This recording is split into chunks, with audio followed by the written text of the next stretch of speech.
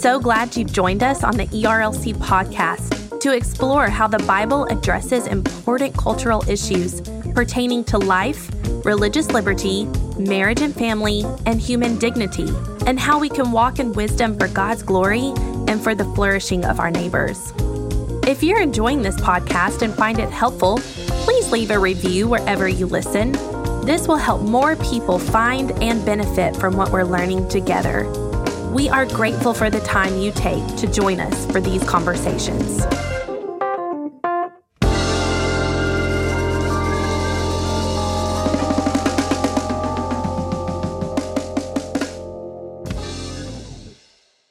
You're listening to the ERLC podcast.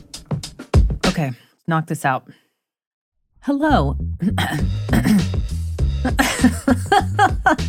One word in. My voice. Hello, and welcome back to this week's episode of the ERLC podcast, where each week we'll be talking about our work at the ERLC and focusing on what Christians should know about the things going on in the world. I'm Lindsay Nicolay, and with me for the first podcast of this new year is Brent Leatherwood. Welcome to 2023. Happy New Year. Happy New Year. Are you one of those people that struggles, like when you write the date, to go over? To switch? Yeah. Oh, I don't think so always, but maybe. I don't know. Are you? Yeah. Oh. Like yeah. it'll be like the middle of August, and I'll write the previous year. Yeah. Yeah. I more so that happens to me. Like I get it at the beginning, and then I just kind of have a brain lapse, and things go dark, and then I just switch back. Well, so did you have a happy Christmas and a wonderful New Year? I did. I love break time, so I was a little taken aback that it goes by so fast. It's all that build up for a year, and then the anticipation, it is. and it's then a it huge ends. build up. Yeah. So I'm one of those who gets the post holiday blues. Mm-hmm. I would imagine you might be too, because Yes. you love Christmas. I do. Are you already counting down till the next Christmas? Well, no, because I still feel like we are firmly ensconced in Christmas tide, and so I don't want to let it leave. Mm-hmm. But it felt like it did feel like it moved very quickly. Mm-hmm. I don't know why this year more so than the last few years. It felt like it was here and then it was kind of gone. Did you enjoy it? Your break? I did. But I'm like this every year. Christmas goes by way too fast. Mm-hmm. But for some reason, it just felt like this year we were just kind of in the holiday season, and then, now quickly moving into the new year. Like it seemed more rapid than usual. It did to me as well. Now, you're the But president. I think that's because we're getting old. Maybe. Time is a weird thing as you get older. It does go by so fast. But you're the president of the ERLC, so maybe you could decree that we're going to have a month-long Christmas break. Then it won't go by so fast. I think that's an excellent idea.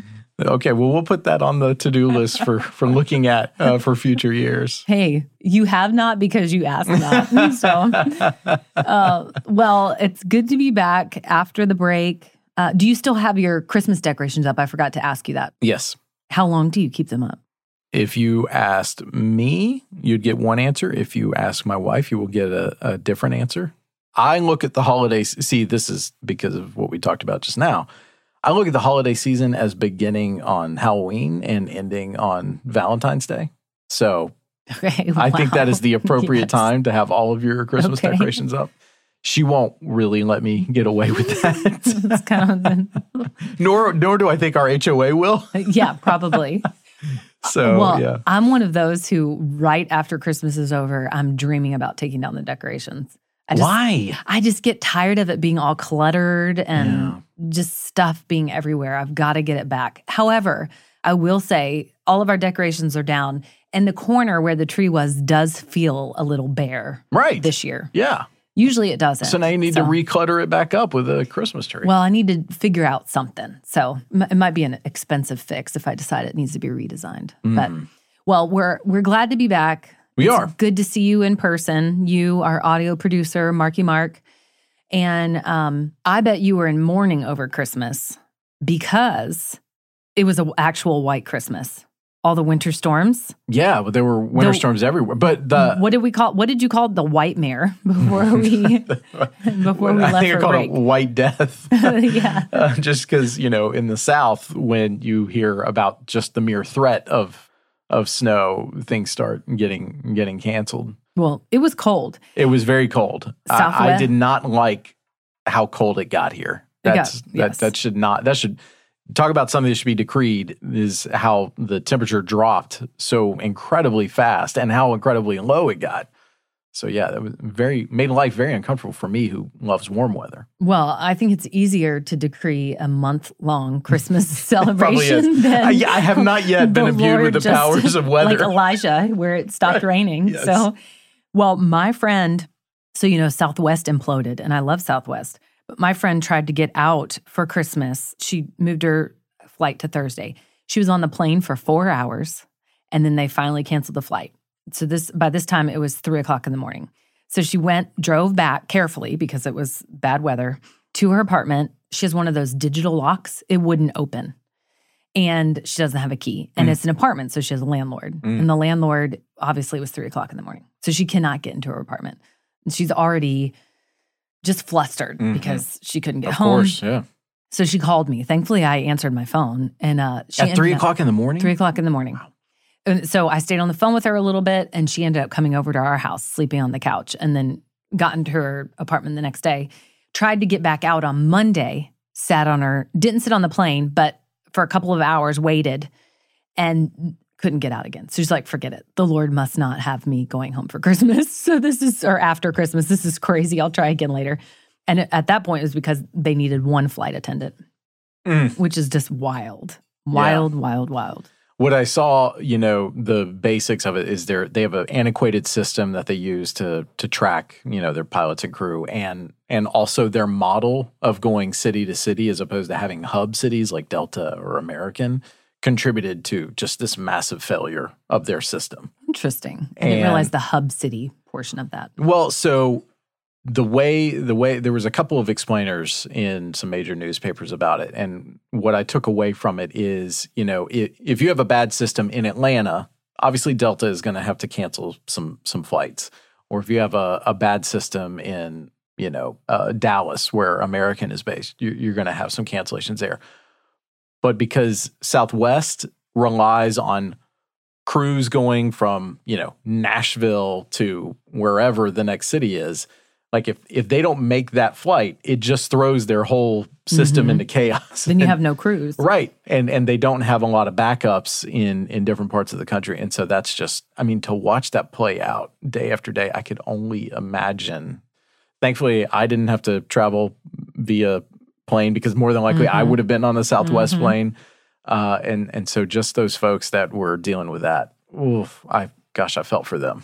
Yes, especially over a holiday, which makes it even harder to not be able to get home. Yeah. So while that was certainly a negative over Christmas, actually there was one thing I think is worth mentioning. Each year in the New York Times on Christmas Day, I look forward to reading. There's an interview series that one of their opinion writers, Nick Kristof, does. And he usually goes and gets, some leading religious figure to, talk about the meaning of Christmas. And he's done, previously he's talked with like Tim Keller.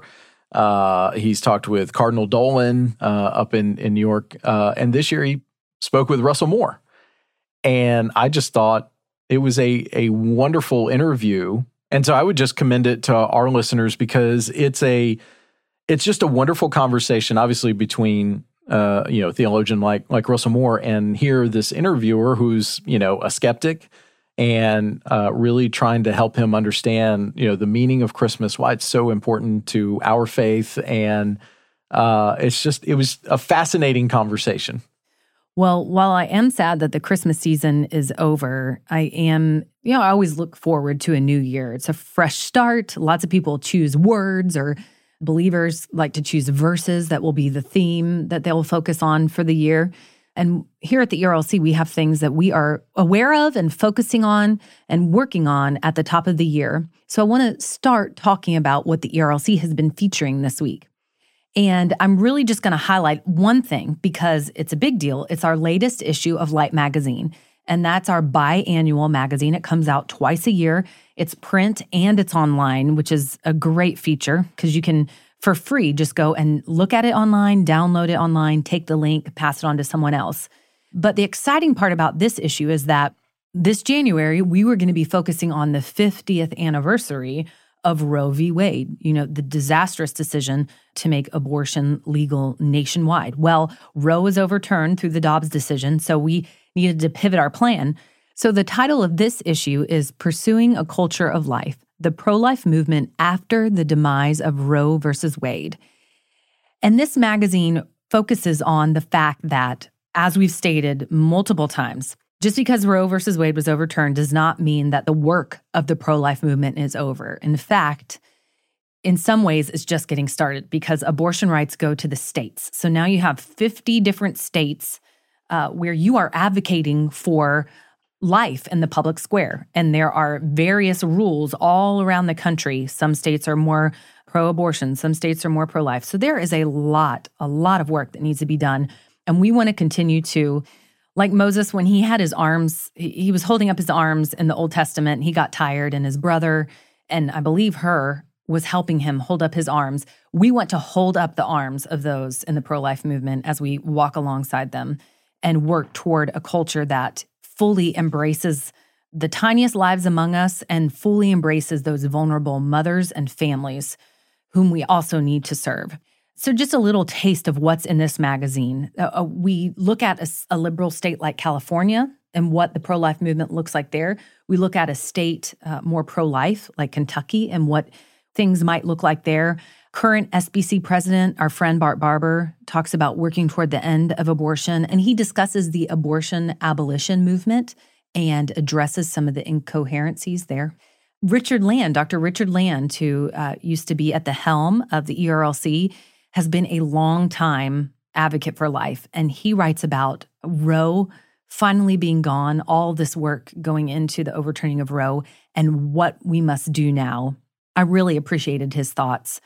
Ben Mitchell, a respected ethicist, looks at Christians and the contraception culture now that Roe is overturned, helping Christians think about how we view life, how we view children, and how can we wisely pursue a culture of life in this way. In addition to a bunch of other pieces that will be helpful for you as you are seeking to educate and equip yourself to be an advocate for life in the places, in the churches and the communities where the Lord has placed you. So you can go to erlc.com/light. And of course, we will link to this issue of Light Magazine. But I hope you enjoy it. I hope you are encouraged by it. And I hope you can pass it along to those in your orbit. Well, as is always the case, we need to recognize you because without you and your efforts and all the editing that you do and just the great keen eye for putting this all together, this entire project wouldn't happen. And I love the fact that we produce Light Magazine, and like just looking here on this main page, we brought together, like you mentioned, Bart Barber, Richard Land, and then two pastors, one from California, DJ Jenkins, and David Prince from Kentucky. And like just that sort of collection of voices in one place, like I'm actually not sure where else you get that. And you do that for us. Thank you for coordinating all that, Lindsay. And this Light Magazine, it's about life. We've done previous issues of Light Magazine about life, but it's even more relevant now as policymakers and as neighbors in community. Like they're trying to figure out, okay, in this post-Roe moment, how do I navigate all this complexity? Because it's no longer just this faraway conversation happening in Washington. It's now happening right in our backyards. And I think there are multiple pieces in here that will help Christians think through, okay, how are me and my family going to be a helpful voice in this? And so this is, there's probably going to be multiple future editions of Light Magazine that find us continually revisiting this issue because it's just continuing to play out. I mean, we're getting ready to talk about just another aspect of how this is playing out related to the abortion pill here in just a moment. And so that is just the after effects of such a gigantic decision that took place with the Dobbs Supreme Court opinion. And it's going to be a while before all this settles. And so we're going to keep focusing on it and providing timely resources and thoughtful Baptist kind of commentary on this subject. Well, I just have to add, thank you for your encouragement. I'm going to change that to not an individual, but a collective you, because if I put together a magazine on my own, nobody would read it. This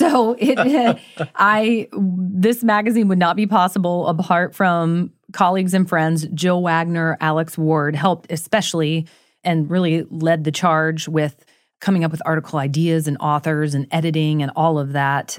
Jacob Blaze is our graphic designer who's incredible. So all of the graphics, the cover, everything, he's just awesome. And then our former colleague and friend, Marie Delft, is working now at an organization specifically focused on issues of life, but she also helped tie this together. So it's definitely a collective effort. And I'm so thankful for the team that the Lord allows me to work on. And now it's time for the culture section where we talk about the things going on in the world. Brent, what do you have for us today? Yeah, Lindsay. And so this week we were greeted with, as I kind of mentioned before, big news on the abortion front, and specifically the abortion pill front. So the first story that we're talking about is actually in the Wall Street Journal. It says abortion pills to be available more widely under new FDA rules. The Food and Drug Administration expanded access to a drug that induces abortion, allowing bricks and mortar pharmacies to dispense the pills for the first time. Under the changes the agency issued Tuesday, any pharmacy can complete and sign a short form to become certified to provide the so-called abortion pill, not just the handful of mail-order pharmacies that were permitted to ship prescriptions during the pandemic. The moves won't change the availability of abortion for many women. A dozen states ban abortion throughout pregnancy, and 18 require a physician to be physically present with a patient to prescribe abortion pills, effectively banning telehealth for abortions, according to the Guttmacher Institute, a nonprofit that tracks abortion statistics and supports abortion rights. More doctors, however, may sign up to be certified to prescribe abortion pills because they will no longer need to stock and dispense the medication as well. Some women who are concerned a family member or roommate might open a mailed package of pills might feel more comfortable filling a prescription at a pharmacy. The action will also likely deepen tensions between abortion supporters and opponents over access to the drug, which many women seeking to end their pregnancies have turned to, especially after the Supreme Court overturned Roe v. Wade last year. So this obviously is a deeply concerning development because of just how more available these drugs are going to be. So yes, there are going to be those certain states where it's not going to have an effect, but in those states that don't have those kinds of limitations, this is just going to make abortion that much more easy to obtain. And that is a concern. Obviously, we want to push back against abortion wherever it might occur. But coming out of the Dobbs decision, this is going to be kind of one of those new ways that the pro-abortion community is trying to make abortion just more accessible. And so we have to continue to be vigilant on this front. And we're thinking through, various, whether it's legislative policies or just, corporate engagement with some of these pharmacy chains that are out there to actually protect, the conscience rights of individuals who might be employed at those pharmacies. So this is going to have some far-reaching effects, and there's a lot of ground that'll be covered because of this. And if you're looking for a recap about what just happened regarding this decision, Jason Thacker wrote an explainer on our site titled "The FDA Expands Abortion Pill Access in Local Pharmacies." And at the top will be some of the information that you might find the most pertinent, what happened, what the ERLC is doing about it, some of the ethical issues involved. And then below, it will describe more about how this decision was reached and how the abortion pill works. So it's got a lot of information for you to read through and to digest as you think about this really sad development as it regards abortion in our society. In addition, that Light magazine issue that I just recommended and talked about, we had Chelsea Human write a piece, and it fits along these lines because it's titled The Twin Frontiers of Abortion in a Post-Dobbs World, the Abortion Pill and Abortion Trafficking. So those are two of the main areas where we will see the abortion industry prey upon vulnerable women. So this abortion pill that is really, it's not safe for women. It goes without saying that it's not safe for the child, the preborn child, but it's not safe for women. There are dangers there. And Jason talks about, there are more lax pharmacy policies regarding this.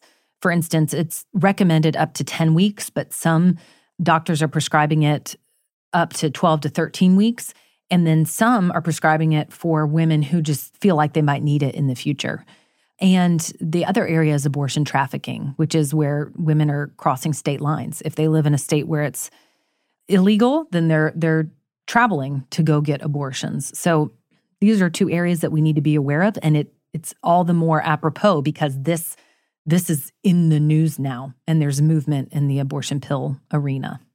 And the other big item in the news that we've been watching, along with probably a lot of people out there because it's been trending on social media, is the ongoing deliberations about who is going to be the next Speaker of the House.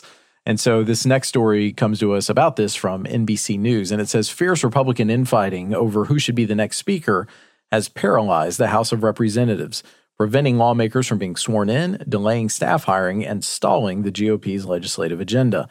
On Thursday, the House enters its third day of the new Congress without a speaker under the new GOP majority. Until Republicans have enough votes for a candidate, all other House business remains at a standstill.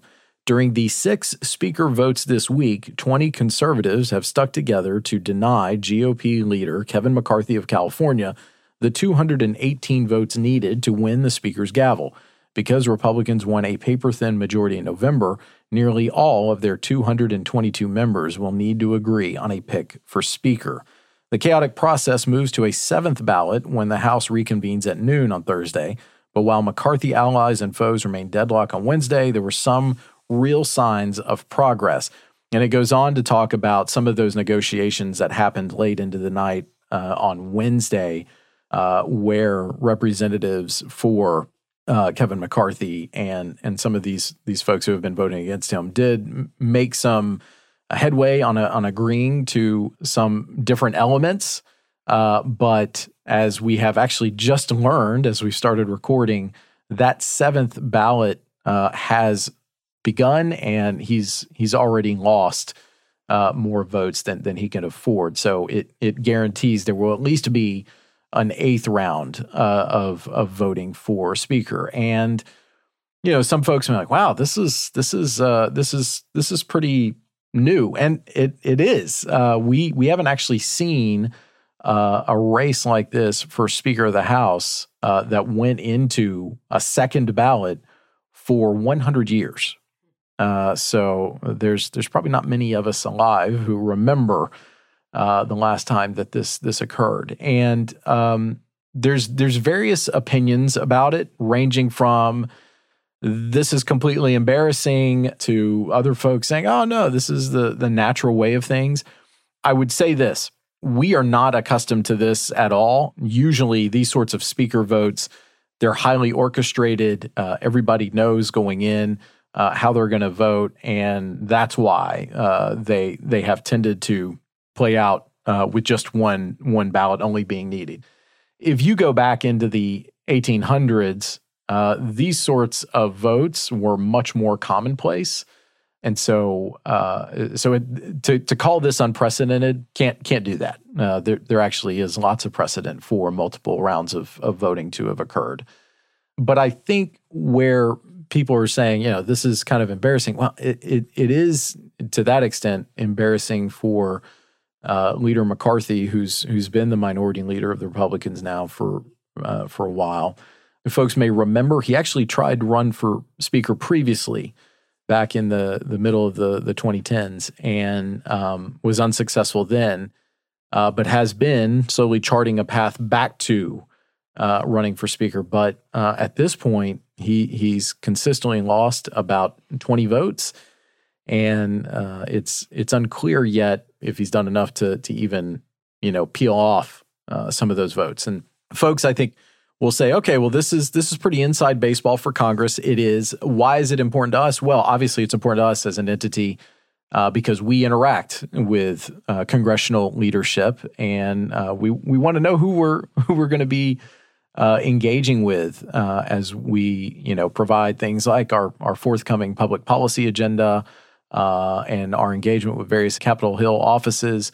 It's important to know who the Speaker of the House is, and as it mentioned in the story, legislative business can't be conducted until this very first decision of each Congress is carried out. So we don't yet know, when this airs, we won't yet know how this will play out. But there is some other reporting in some other outlets.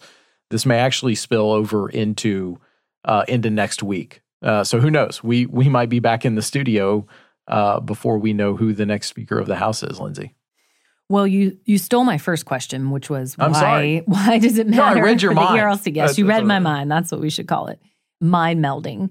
The second question that I have would be, well, first a statement. I'm so glad I am not in politics because just watching this play out, I would be stressed if this was my job. Second of all, so what does the House Speaker do? What's the House Speaker's responsibilities, especially as it pertains to our interaction with them? Yeah, so the Speaker has the responsibility, first and foremost, for organizing the House, right? So after the Speaker election, you start getting into conversations about committee structure and which members will be on which committees. And so once you get that, then you can start the process of, intaking, legislative proposals and debating them and starting to pass them. So this really is the first step in the functioning of the House of Representatives.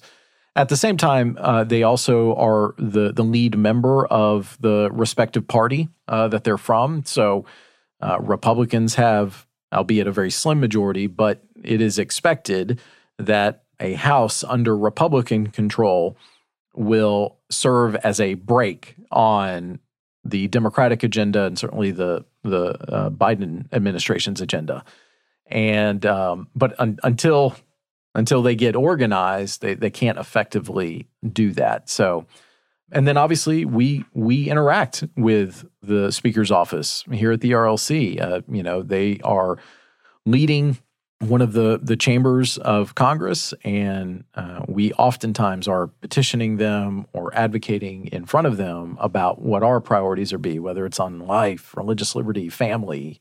And so it's important for us to know who is occupying that position so that we can appropriately address them with the issues that we're concerned about.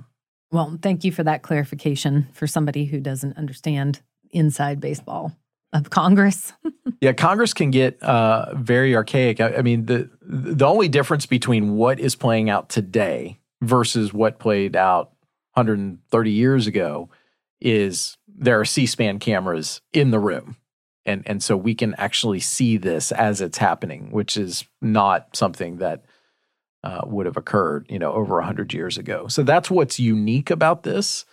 Well, and no one member is beating another member with a cane. That's right. That's also a different. that is also different. We don't yet have any fisticuffs on the floor. Although, as they were trying to adjourn on Wednesday night, things got a little dicey there for a minute. There was some shouting as that vote was being cast. But hopefully, it won't descend into that. At the same time, one of the members who was speaking on the floor yesterday, he was actually saying, "Look, this is actually what we should be doing. We should be in the room debating who our next leader should be." And in some sense, I affirm that. That is what Congress should be doing. As a matter of fact, Congress should be doing that about lots of things instead of turning over lots of its authority to the executive branch. But I think a lot of folks are surprised that it's playing out right here on the very first decision that Congress has to make. Well, thank you for that rundown. You know that at the end of our conversation, I like to talk about something that usually I find interesting. Sometimes it's fun, but this one isn't necessarily fun, but it is, I feel like it was a big cultural moment. And that's when during Monday Night Football, a Buffalo Bills player collided with another. It didn't look like a particularly hard hit to me. Just looked like a standard hit. The player, Damar Hamlin, stood up and just adjusted his face mask and then collapsed, fell on his back. And then, of course, players gathered around, were praying and crying, and they had to do CPR on the field, which I don't think commentators were saying they hadn't seen this in their NFL career. I mean, terrifying. And what's so amazing about it is that the Bible says eternity is set in the hearts of men. And I think it's made people realize the brevity of life. People were forced with our mortality, and it was shocking. And you were seeing an ESPN sports analyst pray on TV, which is not something you normally see. And another clip I watched was of this analyst saying that his wife and his partner in the show, who he's friends with, were some of the most influential people in his life, and they are also deeply religious. And he said, but I'm not. And in these moments, I'm paraphrasing, he was saying, I'm jealous of basically the hope that you have, because in these dark moments, I don't have an anchor. And I thought that was just a honest reflection from somebody who I don't know if he doesn't believe in God, I'm not sure. He said he was not deeply religious. And so it's just interesting how the Lord was using it to cause people to number their days, so to speak, as the Psalms say. And apparently Damar Hamlin is doing better and seems to be... he's awake. That's right. What it said. Yeah. So that's what one thing said, and that he's neurologically intact. So that maybe, I'm assuming, not brain dead. But didn't you say one of the... his fellow teammates reported that he's awake? It said he's awake, but then I'm just waiting to get more reports on it. But then another thing that I thought was cool is he has this toy drive. He had started, I don't know if it was a GoFundMe or what, but a local toy drive for vulnerable children. And I think it had $2,500 donation or something. It soared to over $3 million or something like that. So it's just, again, how the Lord uses something so terrible for a good. Right. So it's just been obviously just striking and so sad situation, but also just so interesting to see the conversations that have been happening around it. Mm-hmm. Yeah, the outpouring of support and folks rallying around him and donating to this toy drive, all of that is certainly encouraging. We live in a culture right now where we want to believe the worst about our neighbors, and this episode has showed that people can come together still, and that's good. And I'm especially thankful that there are these encouraging signs from the hospital where he's at in Cincinnati. And you're right, when it first happened, you're watching it and you're thinking, okay, well that's a pretty routine hit, and the fact he got right up, that's pretty normal in football. And then the fact that he fell down is also pretty normal. But then when you just saw immediately medical professionals getting there and his teammates taking it, you knew that it got very serious very quickly. And we're so accustomed to players getting hurt in football and, eventually walking off, or maybe even having to be, put in a golf cart and ridden off the field. But yeah, that was certainly scary. And so it seems like this is heading towards a positive resolution. And we should continue praying for that. Here's a little tidbit of trivia for you as a baseball fan. So people have been talking about this and what might have been the cause, et cetera. And you might have seen this online, but have you heard of commotio cordis? No. Commotio cordis. It refers to the sudden arrhythmic death caused by a low, mild chest wall impact. So some people are saying that could have been an impact to the chest. It has to happen at just the right time or whatever. Right. But because it interrupts the electrical. Right. Yeah. It's seen in athletes. Normally they're younger though, and it's not normal to happen in football. The sport it happens most often in is baseball. Did you know that? No. And this says it's seen most commonly in athletes between the ages of 8 to 18. Wow. So, baseball. So, pretty much putting my kids in a bubble. Never letting them play anything. Thank you very much. I was going to ask, does it make you less likely to want Grant to play football when he gets older? Have y'all even had those conversations yet? Not really, although I know my husband's probably on the same page. I used to want him to play football because I grew up in Florida. You play football. It's great. No. Mm-mm. Not since all the CTE stuff, you couldn't pay me to have my child play football. Sorry, Right. all you football players out there. No way, Jose. Now, what if he develops an opinion of his own and says, Mommy, Well- Daddy, I want to play football? He's still living under my roof, and I'm assuming we're paying his bill, so he's not going to be playing football. Right. He'll be playing something else. Well, we just want Damar Hamlin to get better and for them to figure out exactly. I actually thought they wore some like a chest kind of protector underneath their shoulder pads, so I thought that they had more protection there than maybe they did. But yeah, we obviously want him to get better. Yes, we do, and we will be following this story, I'm sure. And it is so good to be back with you. Listeners, although we can't see you, we know you're out there somewhere. Thank you for, I'm imagining you were twiddling your thumbs waiting for us to come back with a new episode. That's just what I tell myself. But it's good to be back in the studio, to see you, Brent, to see you, audio producer Mark over there behind the third, fourth wall or whatever it's called. And we look forward to being back with you next week. Absolutely. Just a reminder, you can find links to all the things we talked about today in the show notes. And if you like the podcast, please consider helping us spread the word by sharing the episode on social media or going into your favorite podcast app and leaving us a rating and review. The ERLC podcast is a production of the Ethics and Religious Liberty Commission and is hosted by Lindsay Nicolay and Brent Leatherwood. Technical production provided by Owens Productions. It's edited and mixed by Mark Owens. Thanks again for listening, and we'll be back next week with more content.